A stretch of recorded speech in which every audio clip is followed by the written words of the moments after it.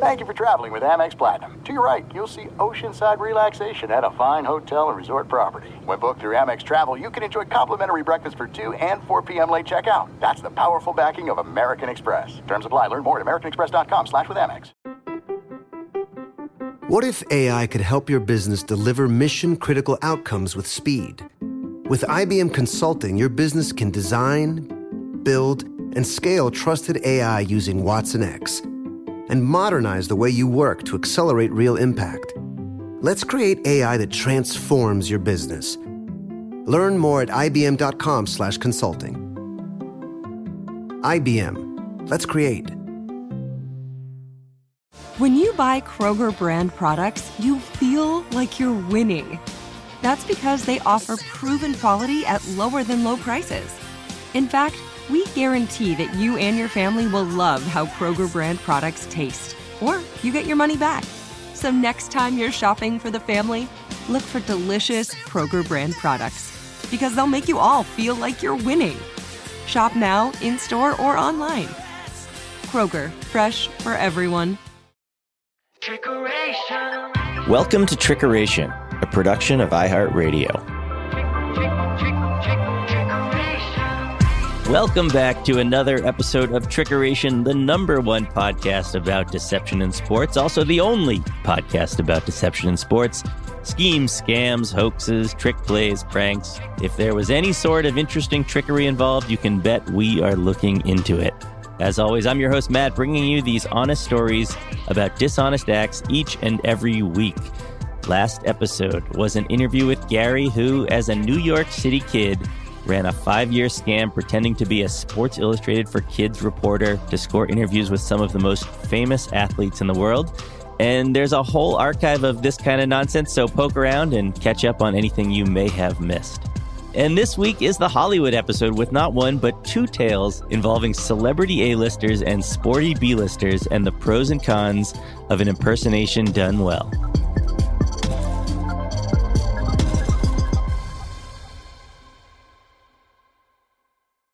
I don't know nothing about sports. I didn't know anything about basketball. I knew Michael Jordan, Kobe Bryant, and that's it.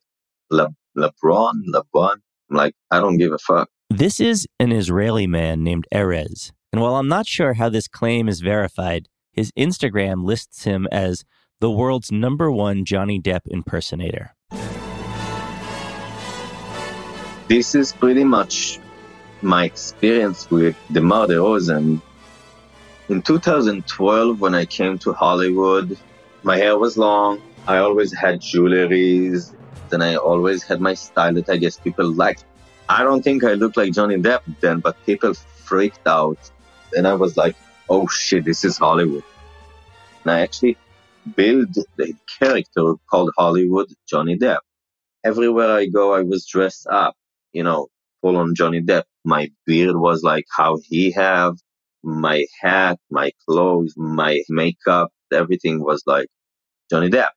It's so funny because normally these celebrity impersonators look like the people, but their voice is totally different. But even if you didn't look like Johnny Depp, you sound just like him. You have the same voice. This is the way I talk. My accent is like because of the Israeli language. So I have the accent and the mumbling and my deep voice. So when we speak, we have the same tones, and this is what makes people think I'm Johnny Depp. Everywhere I go, I get the attention. Of course, I was younger, so I did like the attention, the fame, the girls. Some places treat me like a celebrity. Free stuff, free alcohol, free food. They give me security of the place to sit next to me so people don't come to ask for photos. I mean, I got the attention that every person wants to get as an impersonator or even a celebrity. So it was fun, And how did it work with girls who would think you were Johnny Depp at bars and around town? Lots of girls, they gave me numbers, they asked for my number, called me, text me, invited me to hotels. Like they said, you look like the most handsome, sexy, whatever. And did they want to hook up with you because they thought you were Johnny Depp or because they were just getting off on someone who looked so much like Johnny Depp? The second one. I never told people I'm Johnny Depp. I never was in a character of Johnny Depp. I just was dressed up as Johnny Depp. Some girls like the idea that I do look like Johnny Depp. They know I'm not Johnny Depp. But not everyone who met him knew Hollywood Johnny Depp was not the real thing. Most famously, a certain NBA All-Star. We go back to an August LA night on the Sunset Strip in 2014. So my agency sent me to a restaurant of Mr. Chow on Sunset. It's like a fancy restaurant, and I was there filming to fool a pop singer from Japan. His name Yamapi. He's like the top Japanese idol, like Justin Bieber here. Anyway, so the production from Japan came, and this Japanese idol, they took him to a restaurant to try American food. And they told this idol, Johnny Depp is over there. And then he came to talk to me. And I did a good job, I guess. And I tricked him. And when they ended the film, we went outside. And I saw lots of TMZ. I didn't know if it's because of me, because I was on TMZ a few times, or it's because of the Japanese idol. In a scene made for TMZ, milling in the same crowd outside the restaurant were Hollywood Johnny Depp, Japanese Justin Bieber, and the Raptors' DeMar DeRozan, celebrating his 25th birthday with family and friends. The TMZ reporter starts to stir the pot with the four-time NBA All-Star. Yo, DeMar, what's up, man? Happy birthday, sir. Appreciate it, man. Did you know that Johnny Depp came to your birthday party? The camera whips around, and Erez, about 15 feet away, gives a half wave. DeRozan is legit excited. Johnny Depp, my man! The reporter, fully aware this isn't the real Johnny Depp, keeps stirring with DeMar. The 6'6" DeRozan ambles over to shake hands with Erez, wearing a white Panama hat, sunglasses at night, a spitting image of Depp. And then he wanted to take a photo with me. And I'm like, okay. So we took photos together and we took pictures. We hang out over there a little bit out of the restaurant. And when they asked me, who's your favorite basketball player in the NBA? I was like, he's on the NBA. So him. Because, again, I don't know nothing about sports. I don't know DeMar DeRozan. I don't know he's in the ABA. I didn't know anything about basketball. It wasn't like to meet Gerard Butler, Mark Wahlberg, like big stars that I actually know. Like, he was more excited to meet me, I guess, than I was excited to meet him. After the cameras turned off, everybody went home. And then, like, he was writing me, yo, dude, it was so amazing to meet you. And I was like, thank you. Good luck in the games. And then, like, 5 days later, he posted a picture of me and him. Immediately, some of DeRozan's over 2 million Instagram followers flood the comments, informing him he's been duped. He took the picture off, and then he wrote me like, yo, man, what you did is bad, because I was so excited. I thought I got to meet Johnny Depp. And I remember I wrote him like, look, man, you're awesome. Happy birthday. I'm happy we met and hang out that night. Don't forget, it's Hollywood. You never know what you see, something like that. And did you feel bad at all about having tricked him? No, because I did not trick him. I never said I'm Johnny Depp. You know, I know when to say it and when not. This is my job, you know? Like your job to be a basketball player, my job is to be Johnny Depp lookalike. So I didn't feel like I need to tell them, yo, guys, I'm not Johnny Depp, because you know what? They enjoy the night. Why to ruin this for them? I know that they could go home happy. They met Johnny Depp. If they figure it out later, good job. I guess he got upset, but what can I do? We shift to another story involving actors and athletes and impersonations so good that audiences everywhere were fooled. Telling this story is Steve Conway, a UCLA Bruins golfer from 2000 to 2004. Being at UCLA, we would see a bunch of celebrities over the years. A lot of these celebrities, they're obsessed with playing golf. And when we were practicing at the courses, a lot of them would want to come over and try to pick our brain. And for us, it was kind of cool to be sitting there, you know, college student, just hanging out with a couple of celebrities, having kind of a regular conversation. So who was coming over? Oh, there was a bunch. Kurt Russell was one that was pretty funny. Everybody grew up trying to hit the ball picker, right? The guy in the little cage trying to pick up all the balls. And that was always fun, trying to hit a moving target. There was one afternoon, right as the sun was starting to set, sometimes the deer would come out of the hills. And all of a sudden, he starts trying to hit the deer with the golf balls, like it was hunting or whatever. I'm like, I don't know if we should be doing that. In 2003, pre-production was starting on a golf movie set in 1913 about the first amateur to win the U.S. Open, a 20-year-old named Francis Ouimet. Cast to play Ouimet was Shia LaBeouf, but there was one problem. LaBeouf had never picked up a golf club before. So I believe Mark Frost, he's the guy that wrote the book, The Greatest Game Ever Played. And I think he called our coach and said, hey, we're going to make this movie and Shia needs some help trying to look like a professional golfer. Our coach asked us to, kind of mentor him and try to help him out. And, we were willing to spend some time with him. And I mean, it wasn't much skin off our back. And how well known was Shia LaBeouf at this point? At the time, none of us knew who he was. But then I told my sister and she knew who he was. She's like, oh my gosh, he was on the Disney Channel. That's so cool and all this stuff. So the day comes, the first time we met Shia, and he met us over on the chipping green over at Mountain Gate Country Club. And I think he was 15 or 16 years old at the time, but he was pretty short, like young and kind of scrawny kid. He was kind of like pimple-faced and kind of just looked out of place. He didn't even really have like golf clothes on. I think he had like some cargo pants on. And we start talking to him and we're like, okay, let's, see you try to hit a ball and see kind of what's our starting point. Shia places the ball on the tee, he grips the club, and takes a swing. Describe for me what Shia LaBeouf's swing looked like when you first saw it. It just looked very unathletic and weak. Like I said, it was somebody who had never played baseball before, never done anything athletic. And Shia, I don't think had ever played a sport before. He literally looked like the least athletic person I have ever seen.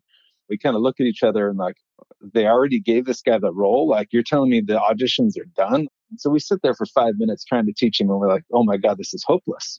And we're just like, we need to talk to Mark Frost and say, hey, you're going to be in a way better spot if you just try to teach the pro golfer how to act. There's no way you can teach this actor how to look like a golfer. Like, this is going to be impossible. It's going to probably ruin the movie. We were all convinced like this is going to be a disaster. The Bruin golfers relayed their concerns to Frost and a producer of the film. And they said the one thing was the ball is like a CGI ball. He might hit a golf ball, but they edit it out and they edit in the ball through the computers and stuff. So he didn't have to hit a good shot. He just had to swing and look like he had hit the shot. And even that, we were like, oh, this isn't going to look good. Golf is a tough sport and it's a hard thing to fake. Unless you grew up playing the game, it's pretty hard to come off as kind of a natural. There's no way to hide it. Over the years, there have been a few movies portraying golfers, Caddyshack, Happy Gilmore, but the most notable attempt by a Hollywood actor portraying a seasoned pro was Kevin Costner in the 1996 film Tin Cup. But you can flat out tell that he's not a professional. It just doesn't come off as very authentic. And there's a lot of things, like I said, about coming off authentically as a golfer. Even the way that you tee the ball up, the way that you pick the ball out of the hole. You can just kind of tell if somebody's used to doing that or if it's kind of a new thing. And how much time did you guys end up spending with Shia? So I can't even remember how long it was that we first met with him, but I think he maybe stayed there for an hour and took a few videos of us hitting balls just to see like our pre-shot routine and stuff like that. And asked questions. He came up and watched us play a tournament at Stanford's golf course. He had a little camcorder and took little videos that he said he was going to go back and study. And as you know, golfers kind of have certain mannerisms, just kind of the way they stand there, the way they lean on the club. And so he was going to try to basically impersonate some of our mannerisms. Despite the Bruins golfers' concerns, production of the film went ahead with Shia in the lead role. About 2 years later, the movie came out and a few of us on our team watched it. We didn't think there was a prayer of this looking normal. And we were like, holy cow, they actually did an incredible job of making it look authentic. And it was actually one of the better done golf movies that I've seen. And I would consider myself a pretty big skeptic on a lot of the golf movies that are out there. Once he was out there with the knickers and I think it's a Tam O'Shanter hat, it looked incredible. It was like a miracle of Hollywood. In interviews promoting the film, Shia credited the UCLA golf team with helping him kick off his training, which he said lasted 7 hours a day, 7 days a week for 6 months.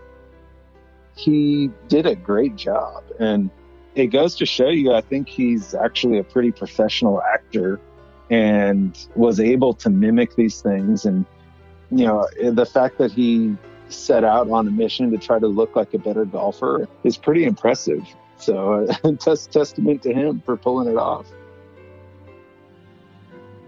And in a delightful press nugget after the film, Shia took aim at another famous actor for his portrayal of a pro golfer. Said LaBeouf, "No golfer is like Bagger Vance because Matt Damon trained 2 weeks to get his swing correct."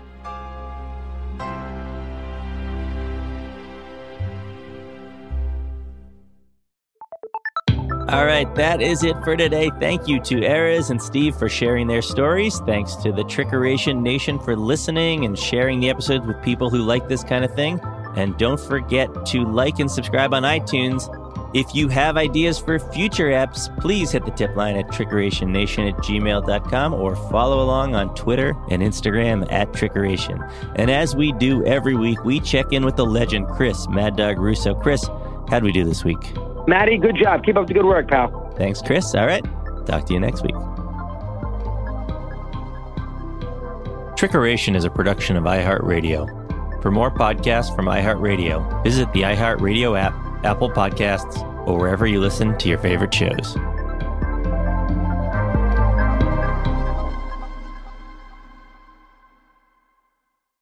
Your credit card should match your lifestyle. At Kemba Financial Credit Union, choose a card with benefits that work for you. For a limited time, all cards have 2% cash back on purchases and 0% interest on balance transfers for a year. Apply at Kemba.org. Restrictions apply. Offer ends June 30th, 2024.